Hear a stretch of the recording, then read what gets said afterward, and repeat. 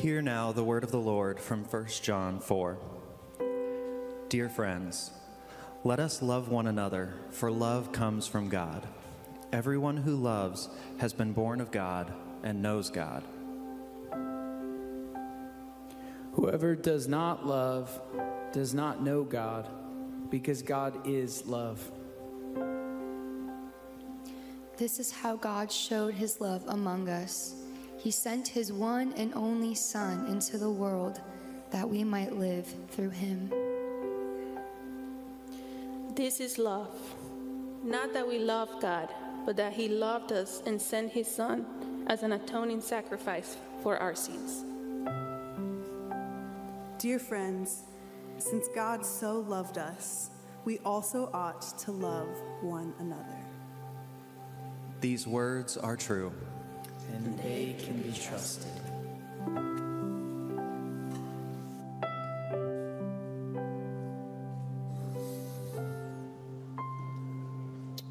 If you would, just reach out your hands like you're receiving a gift. God, in a positive reception, we turn to you.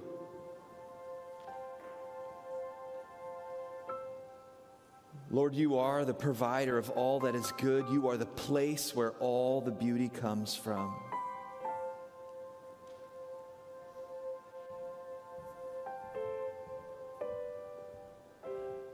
If you would, just in a spirit and posture of prayer, just ask, say, God, speak to me.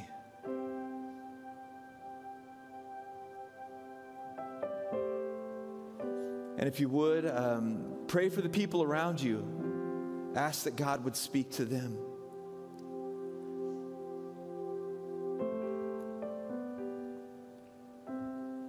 Parents, pray for your kids.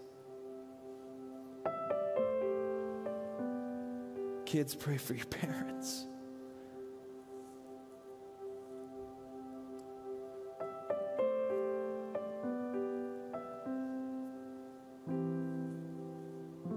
And if you don't mind, even take a second and just pray for me. Pray that the Lord would speak through me.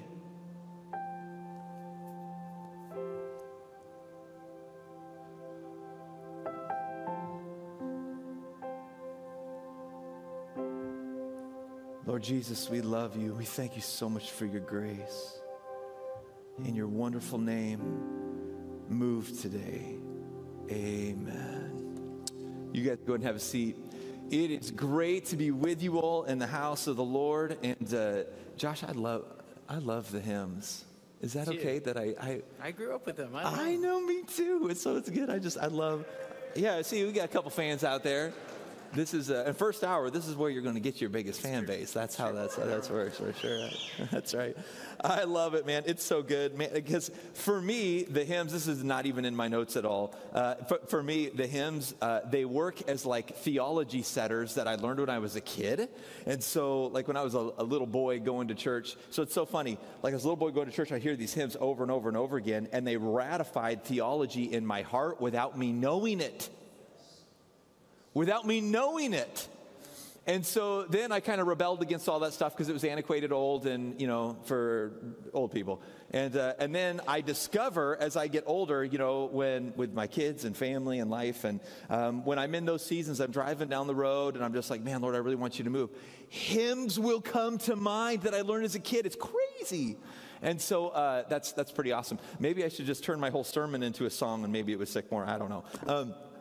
But I love that you all are here today. I'm excited to get into this. Okay, quick review, and then we're going to jump into today. So we are in a series on prayer, and kind of the big thing that we've been wanting to do is we've been wanting to, through the 21 days of prayer, the daily prayer prompts that you've been receiving through text messages across the different campuses. We've had hundreds and hundreds of people around the city that have been receiving these just as a prompt to pray, morning, noon, and night. And I love that. So bringing prayer into your daily lives, your daily routines, where you usually do life, bring prayer into that. If you're a medical doctor or a salesman, or if you're a lawyer, whatever you do, just that prompt to pray in your current context. If you're working as a carpenter, whatever it is that you do, bringing prayer into your regular context. And then what we wanting to do is we've been wanting to show that prayer is more than just asking God for stuff. It's more than just asking God for stuff. There's nothing wrong with petition. I don't want to put that down or belittle it, but it's so much more than just that. In fact, you are not, we talked about this 2 weeks ago, you are not going to spend eternity merely asking God to get better.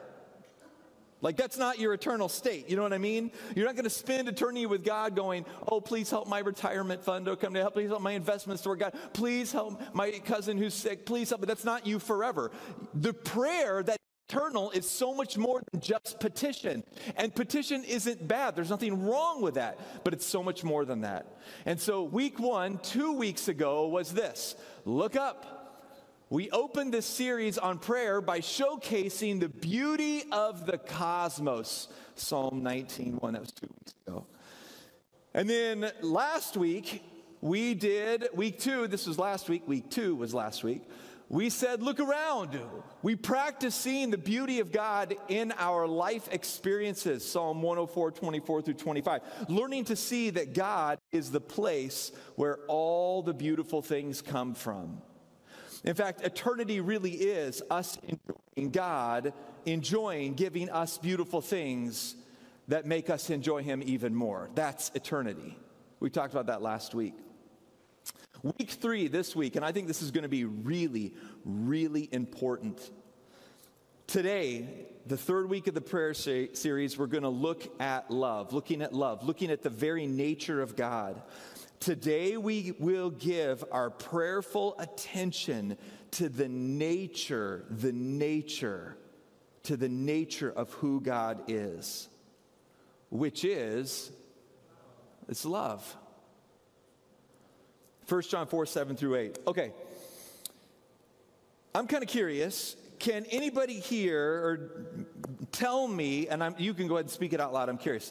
Tell me who the most loved, top of the charts, Billboard #1 musician recording artist is today. Does anybody know it? Wow, you did. I thought if there was any congregation, I love you all, but I thought first service, they're probably not going to. You did know it. Okay, so for all of you other, Taylor Swift is like by far, I looked it up just out of curiosity. So billboard.com, Taylor Swift is the top of the charts, the best of the best, most loved, and has been for a while now. She is the top recording artist. It is, by a long shot, it is actually really interesting. So that's right. You Swifties out there, that's right, I did some looking up. I know some like common language, that's right. Swifties, that's what they call all of you who love Taylor Swift. So for all you Swifties out there, I just want to ask a couple questions about her. So think about Taylor Swift, think about her music. I don't know which songs you like or albums you listen to. But let me ask a couple questions. So say we could take Taylor Swift and I could kind of hold her up in my hand right here. That'd be weird. I don't know. And so we just, or stand her here. Maybe that's a better way to do it. You just stand up here. Hey, Taylor Swift, how are you? High five. You know, don't mess up football anymore.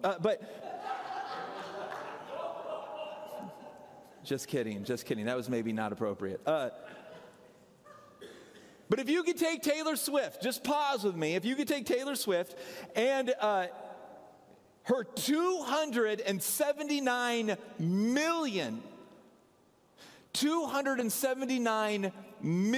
Instagram followers. 279 million Instagram followers. If you could take Taylor Swift and take away her ability to write good music, how many of those 279 million Instagram followers would still love her? Produce good music. The reality is, probably almost all of them would cease to love her if she didn't produce great music. On the same hand, take Taylor Swift and of the, what was it? I was looking all this stuff up. The 90 million, is it X now, Twitter, whatever it was before, followers on Twitter, Instagram, X, whatever, like all those Twitter. Twitter is X, right? Am I getting that right? I got to learn my social media stuff better. So on X, the 90 million followers of her, what if you could take away the fact that like her demeanor and her like cute appearance, if you could take that away, you literally just took away her ability to make music and her like cute demeanor, posture. If you could take that away, how many of those people would actually still love her? I mean, we all kind of intuitively know that 99.99999999999999999% of all the people that love Taylor Swift don't actually love Taylor Swift. They just love what she produces. Like, we kind of intrinsically know that. And here's the thing that's interesting to me, okay? So I think deep down, I want to put this up on the screen. I think deep down, one of the accidental byproducts of the popular vote, free market driven, competition led society. Now, let me pause on that really quick. I think these things are not bad. They are good that our society operates this way. And there are byproducts to it that we did not intend. Look at me again. Because somebody's going to email me and be like, oh, so are you against these? No, I'm not against them. I'm not against the popular vote, free market driven. I think those things are wonderful in a whole lot of ways. But there are accidental byproducts to it. I think deep down, one of the accidental byproducts of the popular vote, free market driven, competition led society we live in is the undergirding assumption that all my worth is in what I can.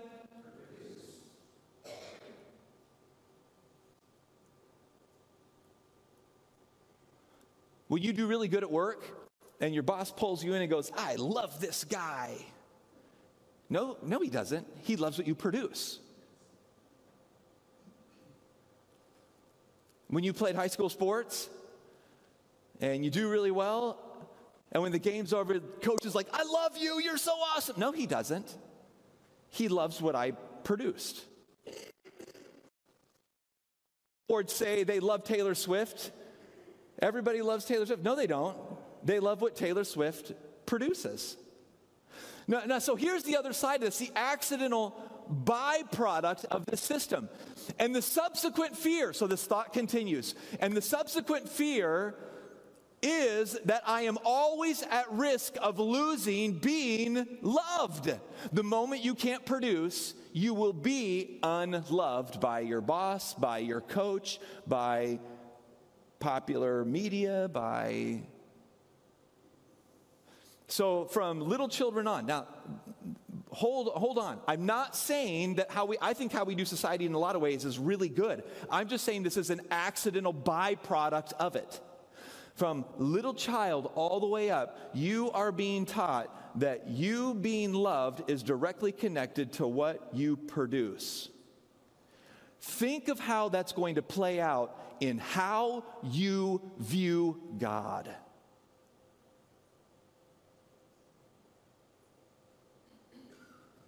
Think of how that's going to play out in how you view God.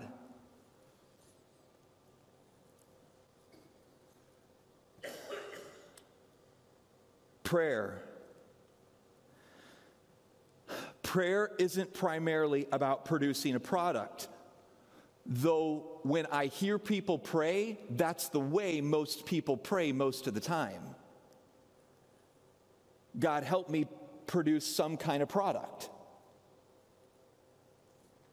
I'm not saying that's always bad. I'm not trying to create this dichotomy, evil, good, right? Like, this is just a byproduct of the culture that we're in. Prayer isn't primarily about producing a product. It's not primarily about success in something. It's not primarily even about earning God's love. It's not primarily about earning God's love. Prayer is not primarily about earning God's love. Prayer is primarily about a personal relationship. Prayer is first about God loving you and you falling in love with Him. Give me the rest of the morning to show this to be true. And this reality will actually set your heart free from the burden of feeling like you have to produce enough to earn God's favor. 1 John 4, 7 through 9 was read earlier. It says, Beloved, let us love one another, for love is from God.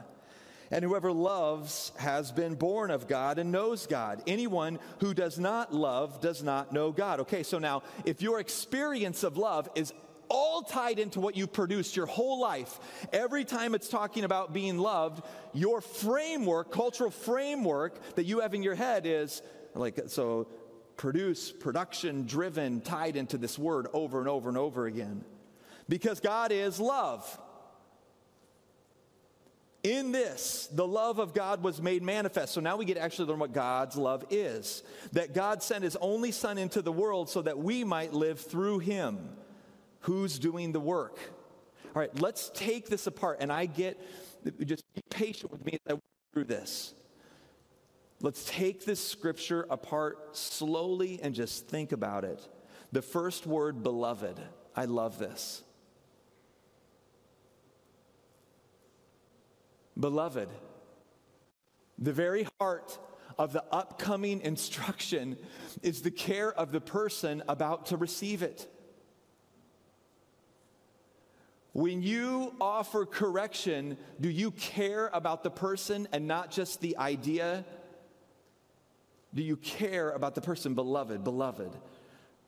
The instruction is coming from a heart that actually cares about the person. How many times have you sat in a business meeting? How many times have you sat down with a coach? How many times have you sat down with a teacher? How many times in these environments, and it's ultra clear, they don't actually see you as beloved. And you know it.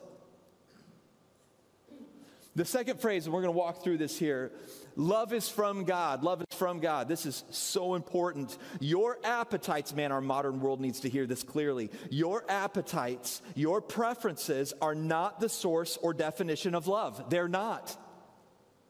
Your appetites, your preferences are not the source or definition of love. Love is from God. So this is an important question that we constantly have to ask, especially in this very egocentric modern world that we live in. Do you define what love is based on what the world values or even what you like? Or do you define love based on God? That's so important that you know the source of the definition of that word. The next idea, anyone who does not love does not know God. Anyone who does not love does not know God. Anyone, maybe a way to say it would be this, anyone who rejects love as defined by God doesn't truly understand what is loving or a loving act. Do you let God decide what love actually looks like? See, in our modern world, we have kept the definition of love, or we've kept the word love, but we have rejected the definition of it. And so whenever you see on social media, this call for compassion, this call to love, they enjoy the word, but they reject the actual definition of it. You see, you don't get to define what love is. Love is defined by God. What is loving is defined by God. What is a loving act to do is defined by God. What love looks like is defined by God. Not you, not your preferences, not modern culture. I love this phrase, in this. So in what we have just read in this scripture, a couple more phrases from the text. In this, the love of God was made manifest. So the love of God embodied, God sent his Son into the world. What does love look like? What does it embody? What does it do? It's made manifest in the person Jesus. If you want to know what love does, if you want to know what love says, if you want to know what love believes in, if you want going to respect, if you want to know what love is going to submit to, you look to Jesus, not pop culture, not even in your own heart. You look to Jesus first. Love is from God. So maybe a way to say it would be this: do you study love? Like, if you want to study love and really know love and really understand love and really be able to use love and walk in love and talk like love and act like love and respond like love and do loving things, if you want to do that, you need to study and know Jesus. So you can actually know what love is. One more section of this that I want to take us through.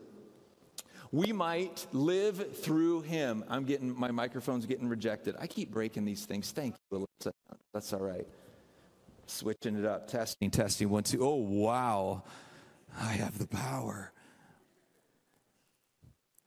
We might live through him because God loved us and sent his son. And so this is crucial. Like a passionate, loving dad and mom, God wants you to live immersed in his loving family. Do you accept the love of God? Do you accept the love of God? Those that call themselves Christian but don't know what is loving or what is a loving act or how love should respond to all the pop culture complexities, if you don't know how to act, it's not that you're not looking at pop culture enough, it's that you're not looking at Jesus enough. That's how you know what the loving thing to do is. To the Christians out there, and there's a lot of them, to the Christians out there that purposely label and act as loving that doesn't look like Jesus, you play an eternally dangerous game. When you attach loving or a loving act to something that doesn't actually look like Jesus. The definition, the source of love is from Christ. One more phrase I want to walk us through, and then I'm going to try to pull these ideas together. It's going to take me a few minutes to do. The next line in this text is so good. It says, we might live through him. We might live through him. Love is life, but love is defined by God. We might live through him because God loved us and sent his son. Where does love come from? What does it look like? What is its source? It is all from God. God is love. Like a passionate, loving dad and mom, God wants you to live immersed in his loving family. This is so central. Do you accept the love of God? Do you accept that God is the definition of love?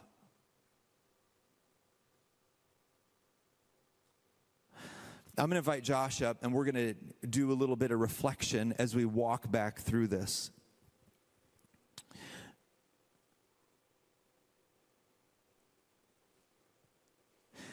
When we, as believers, believe that we have to earn love, or believe that what we produce is going to be the primary thing that makes God love us, you choose to take on the weight of the favor of God, and that weight is unbearable for your soul.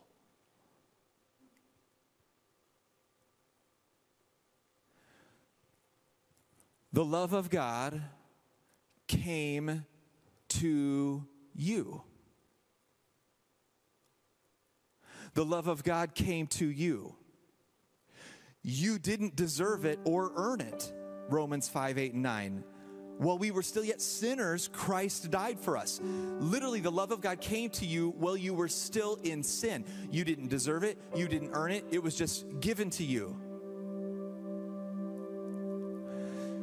The fact that it was freely given, this is so important that you get this. The fact that it was freely given from a heart of compassion. In fact, I think I'm going to put this up even on the screen here. You can go to the next slide. The fact that it was freely given from a heart of compassion is the gift that frees you from false views of love. This is so important. And hopefully you'll see why in the next few minutes. It is freedom from thinking that you must be talented enough, wealthy enough, smart enough, or influential enough to earn it. Because love is from God to you before you deserve it, it means that you don't have to be talented enough, wealthy enough, smart enough, or influential enough to have God care about you. He already does. And it was given to you. like a parent with a newborn baby. Love is wholly given in complete charity. While we were still yet sinners, Christ died for us.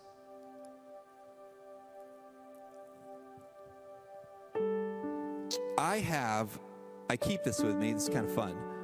I keep this with me. I've even got a picture of it. This is a picture from one of my kids to me. So this amazing piece of art was drawn by Julia, my 3-year-old. So a number of weeks ago, she came running in, and I was working on my computer in my office. She came running in, and she was so excited. She came running into me, and she goes, "Dada, Dada, Dada." And I turn around, and she's like, "I made this for you." And I was like, whoa. And so after she goes, "I made this for you," she opens up her arms really big because she's ready for like the reward, the hug, right? "I made this for you. Give me a hug, Dad." So I take it, and I picked her up in my chair, and I pulled her in tight, and I hugged her, and she wrapped her arms around my neck, my little 3-year-old. And I was just like, "It's so beautiful. You're so beautiful. I love you so much. Thank you, thank you, thank you." And she goes running out of the room, and I folded it up, and I kept it with me. Now, let me ask you, is this objectively brilliant work? Well, I mean, it's not like good poetry. It's not like a good story. I can't even make out a stick figure.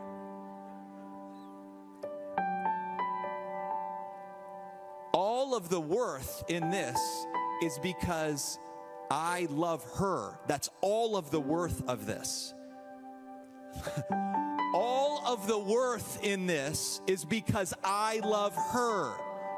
All of the worth in this is because I love her. That's what makes this worthy of my attention, and me keeping it and me treasuring it is because I love her. Okay, so let's just pause on this for a second.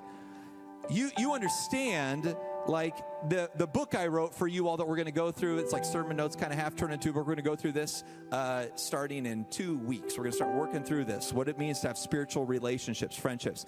Do you understand that my best work compared to an infinitely brilliant God, when I'm like, "God, look at this. I made this for the people I care about." When I give this to God's infinite wisdom, it's way closer to... I mean, God's infinitely wise.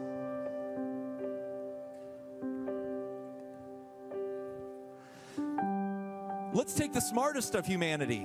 This right here, a qualitative research manual given to post-classes, doctoral students, while they are working on their dissertations. So you kind of don't even really start going through this book till you're done with all your doctoral classes and you begin working on your dissertation. Qualitative research manual, Sensine's work. This right here, it's like you read it, you got to go back and read it again, you got to go back and read it again, and you're like, "I'm not sure what this says. I got to go get a cup of coffee and go back and read this again." It's one of those books. Did you know that the smartest of humanity compared to an infinitely brilliant God is still us offering God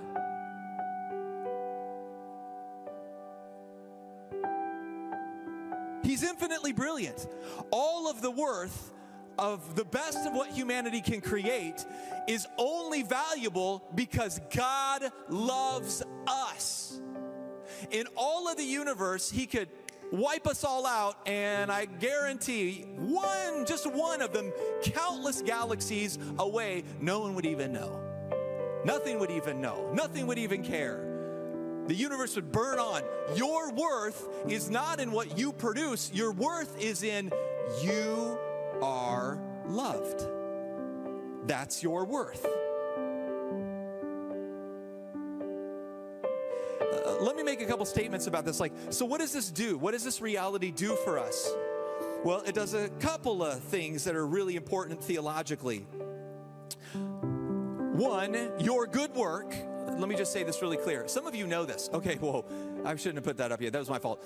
Some of you, thank you. That was awesome. Some of you are going to know what I'm about to say in a really painful way. Your good work, go ahead and go to the next slide now.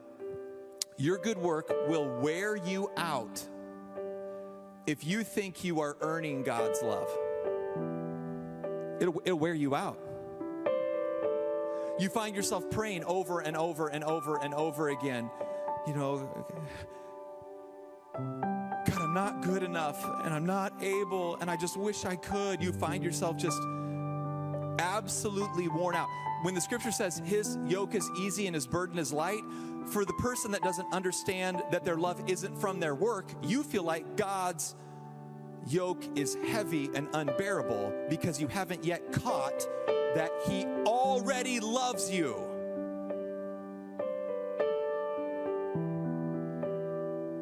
He already loves you. Your good work will wear you out if you think you are earning God's love. You're not.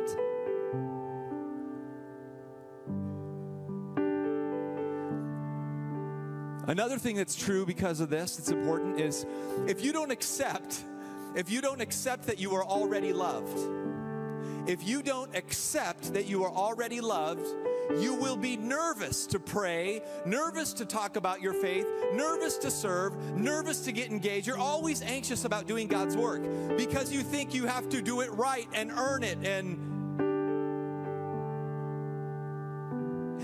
so when you ask a young person, it's okay, there's no condemnation. When you ask like somebody to pray and you're like, hey, could you pray over the meal? And they're like, oh, I don't know how I'm going to get it wrong.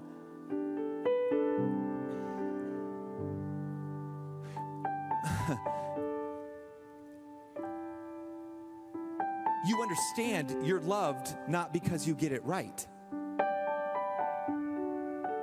And you will never get it right enough that it actually impresses God. Like, oh, wow. I mean, God's not up there listening to the best prayers of the best preachers, and he's like, woo, that's a good one. We didn't think about that ever, did we? That's not happening. The most famous, most influential, most wise, most educated of all preachers, all theologians, all through history, they're not doing things on earth, and God's like, whoa, we got to rewrite our books up here. That's way above us. That's not happening. You're not impressing God that way. You offer God your love. It's like, hey, I love you. I care about you. And he's like, man, all of what you produce is valuable simply because you're loved. Simply because you're loved. That's what makes his burden easy and his yoke light. Another thing that's important to know is this. A secure person who already knows they are loved, or a secure person who knows they are already loved, can try things. You can try it. You can try things. It's like, I'll go and serve. I'll give it a shot. I'll learn and grow. You can try things. You can be corrected. You can be like, well, that's actually not quite right. We need to fix the theology here. This isn't said. And try again, and you can do it with great courage. You want to know why? Like a child in my home. So when my little kids are learning to walk, when my little 3-year-old, when she was like 18 months and she was learning to walk, and I'm helping her, a little younger than that actually, and I'm helping her to walk and she falls over, she's not like, I quit, I'm out, I'm never going to get it right. No, she just laughs and giggles and you help her up and she does it again. It's play.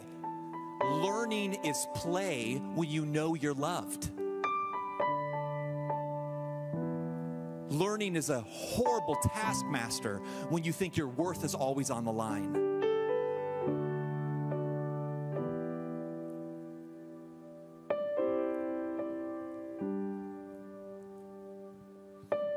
The way to say it would be this. When you know that there is no core identity to be lost, when you know between you and God, when you try to pray, if you get it wrong, there's no core identity to be lost because you didn't earn what is most valuable about you. So you can learn, you can be corrected, you can grow in knowledge, favor, wisdom. You can grow in these things, and it's fun and it's play, and you learn and you grow and you move forward because there's no identity to be lost because you didn't earn what is most valuable about you. You didn't earn what is most valuable about you.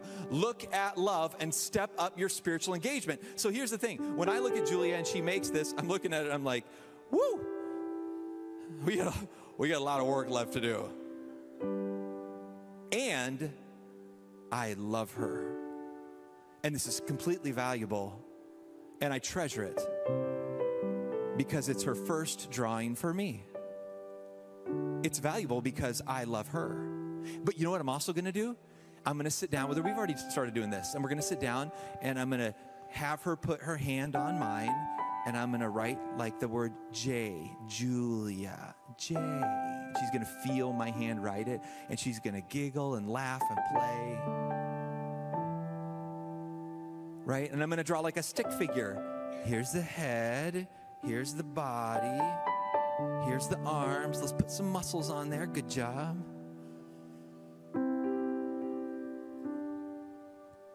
All while she's learning. She's not learning to earn my love. She's growing from my love. Do you understand? This is your spiritual journey. You're not working to earn God's favor. You're growing from and in his favor. Right? Like you're growing from his love. You move forward. You've already earned it. Or you've already been given it. You have not earned it. What I want to do today, before we run out of time, is I want to pray for you. But before I do, I want to challenge you. As we continue the 21 days of prayer, I want to ask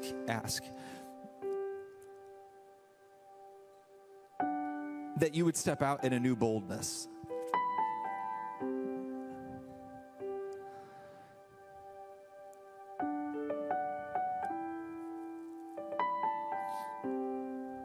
So like when you go to pray and you get that prompt, whether it's morning, noon, or night, you get that prompt to pray, I just want to challenge you to step up your courage. Really offer your heart to God. You don't have to do this or this. It's all this to God. He's so infinitely greater than us.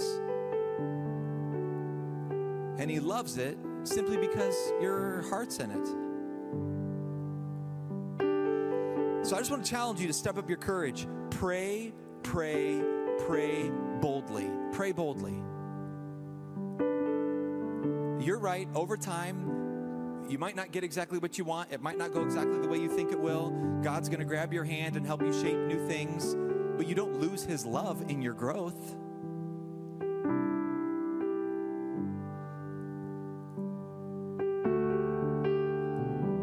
Pray boldly. Go running into God when you pray, absolutely confident, not in your work, but confident in his love of you.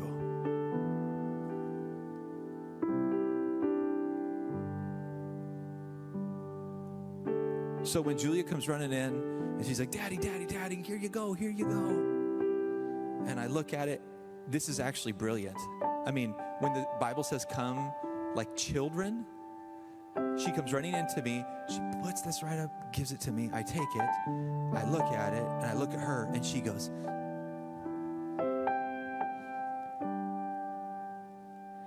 And I pick her up in my chair, and the chair leans back, right? So then I lean back, and she's leaning back, and she's holding me. She's got a little head over on my shoulder. She's wrapped up, and I go down like, the Zerbird is, like, so like right down on the inside of her neck, and I go on the inside of her neck. She starts giggling and laughing, and we're having a great time, and it's all good. And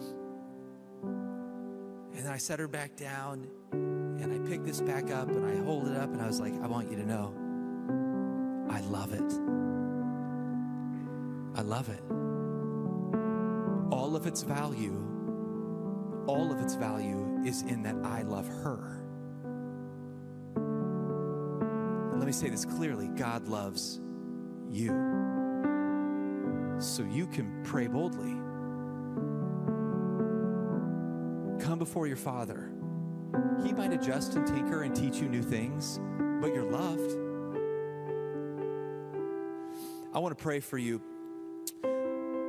If you would just bow your head and close your eyes. Lord, I love you, and I'm so grateful for your grace to us.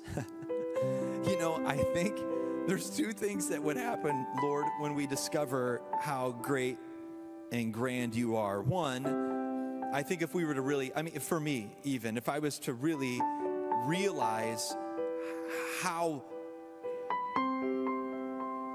infinitely more wise and infinitely more your understanding and your purity, your goodness. In one way, it could be like, oh, I feel so unworthy. Woe is me. And that's not even wrong. You see that in the scripture.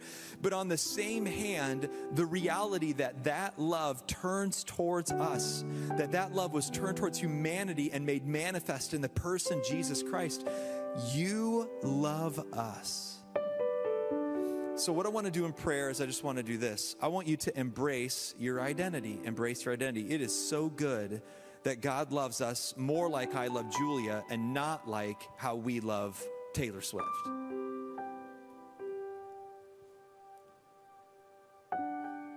In your mind, I want you to picture, use your imagination in prayer. Maybe this is a real story for you, I don't know, but I want you to picture in your mind that you walk into, maybe it's like a delivery room and you've had like an aunt or a cousin or a niece. Somebody has just had a baby in your family. You're part of the extended family.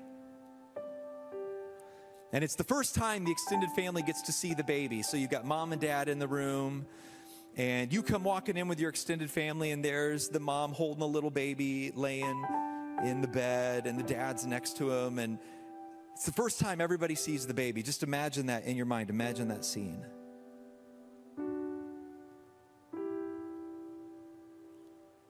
That baby has done nothing for the family except cause pain at this point. In fact, literally, if it's your daughter that just gave birth, or it's your niece or a cousin or a relative that just gave birth, literally, all the baby has done is hurt them so far. But in that room, at that moment, with that new baby, with all the extended family, everybody is so excited, and there's so much love, and there's so much charity. The baby can't speak, the baby can't feed itself, the baby can't do anything. It's so loved, so chosen, so desired. Everybody can't wait to play and teach and learn and work with the child. I just want you to be aware of the kind of love that's offered to that baby. And then I want you to be very aware that is the kind of love God offers to you. Oh, he's not going to leave you the same. He's going to teach you to walk. He's going to teach you to talk. He's going to grow you in knowledge and wisdom and favor with God and man. You're going to grow, but the kind of love given to you is that kind of purity. Now what I want you to do is this. All I want you to do is, still in a state of prayer, I just want you to grab the next steps card and just start writing whatever God is putting on your heart. What does the Holy Spirit want to say to you personally? Grab the next steps card, and in a state of prayer, just start reflecting. What does God want to say to you personally in light of his love? What does he want to say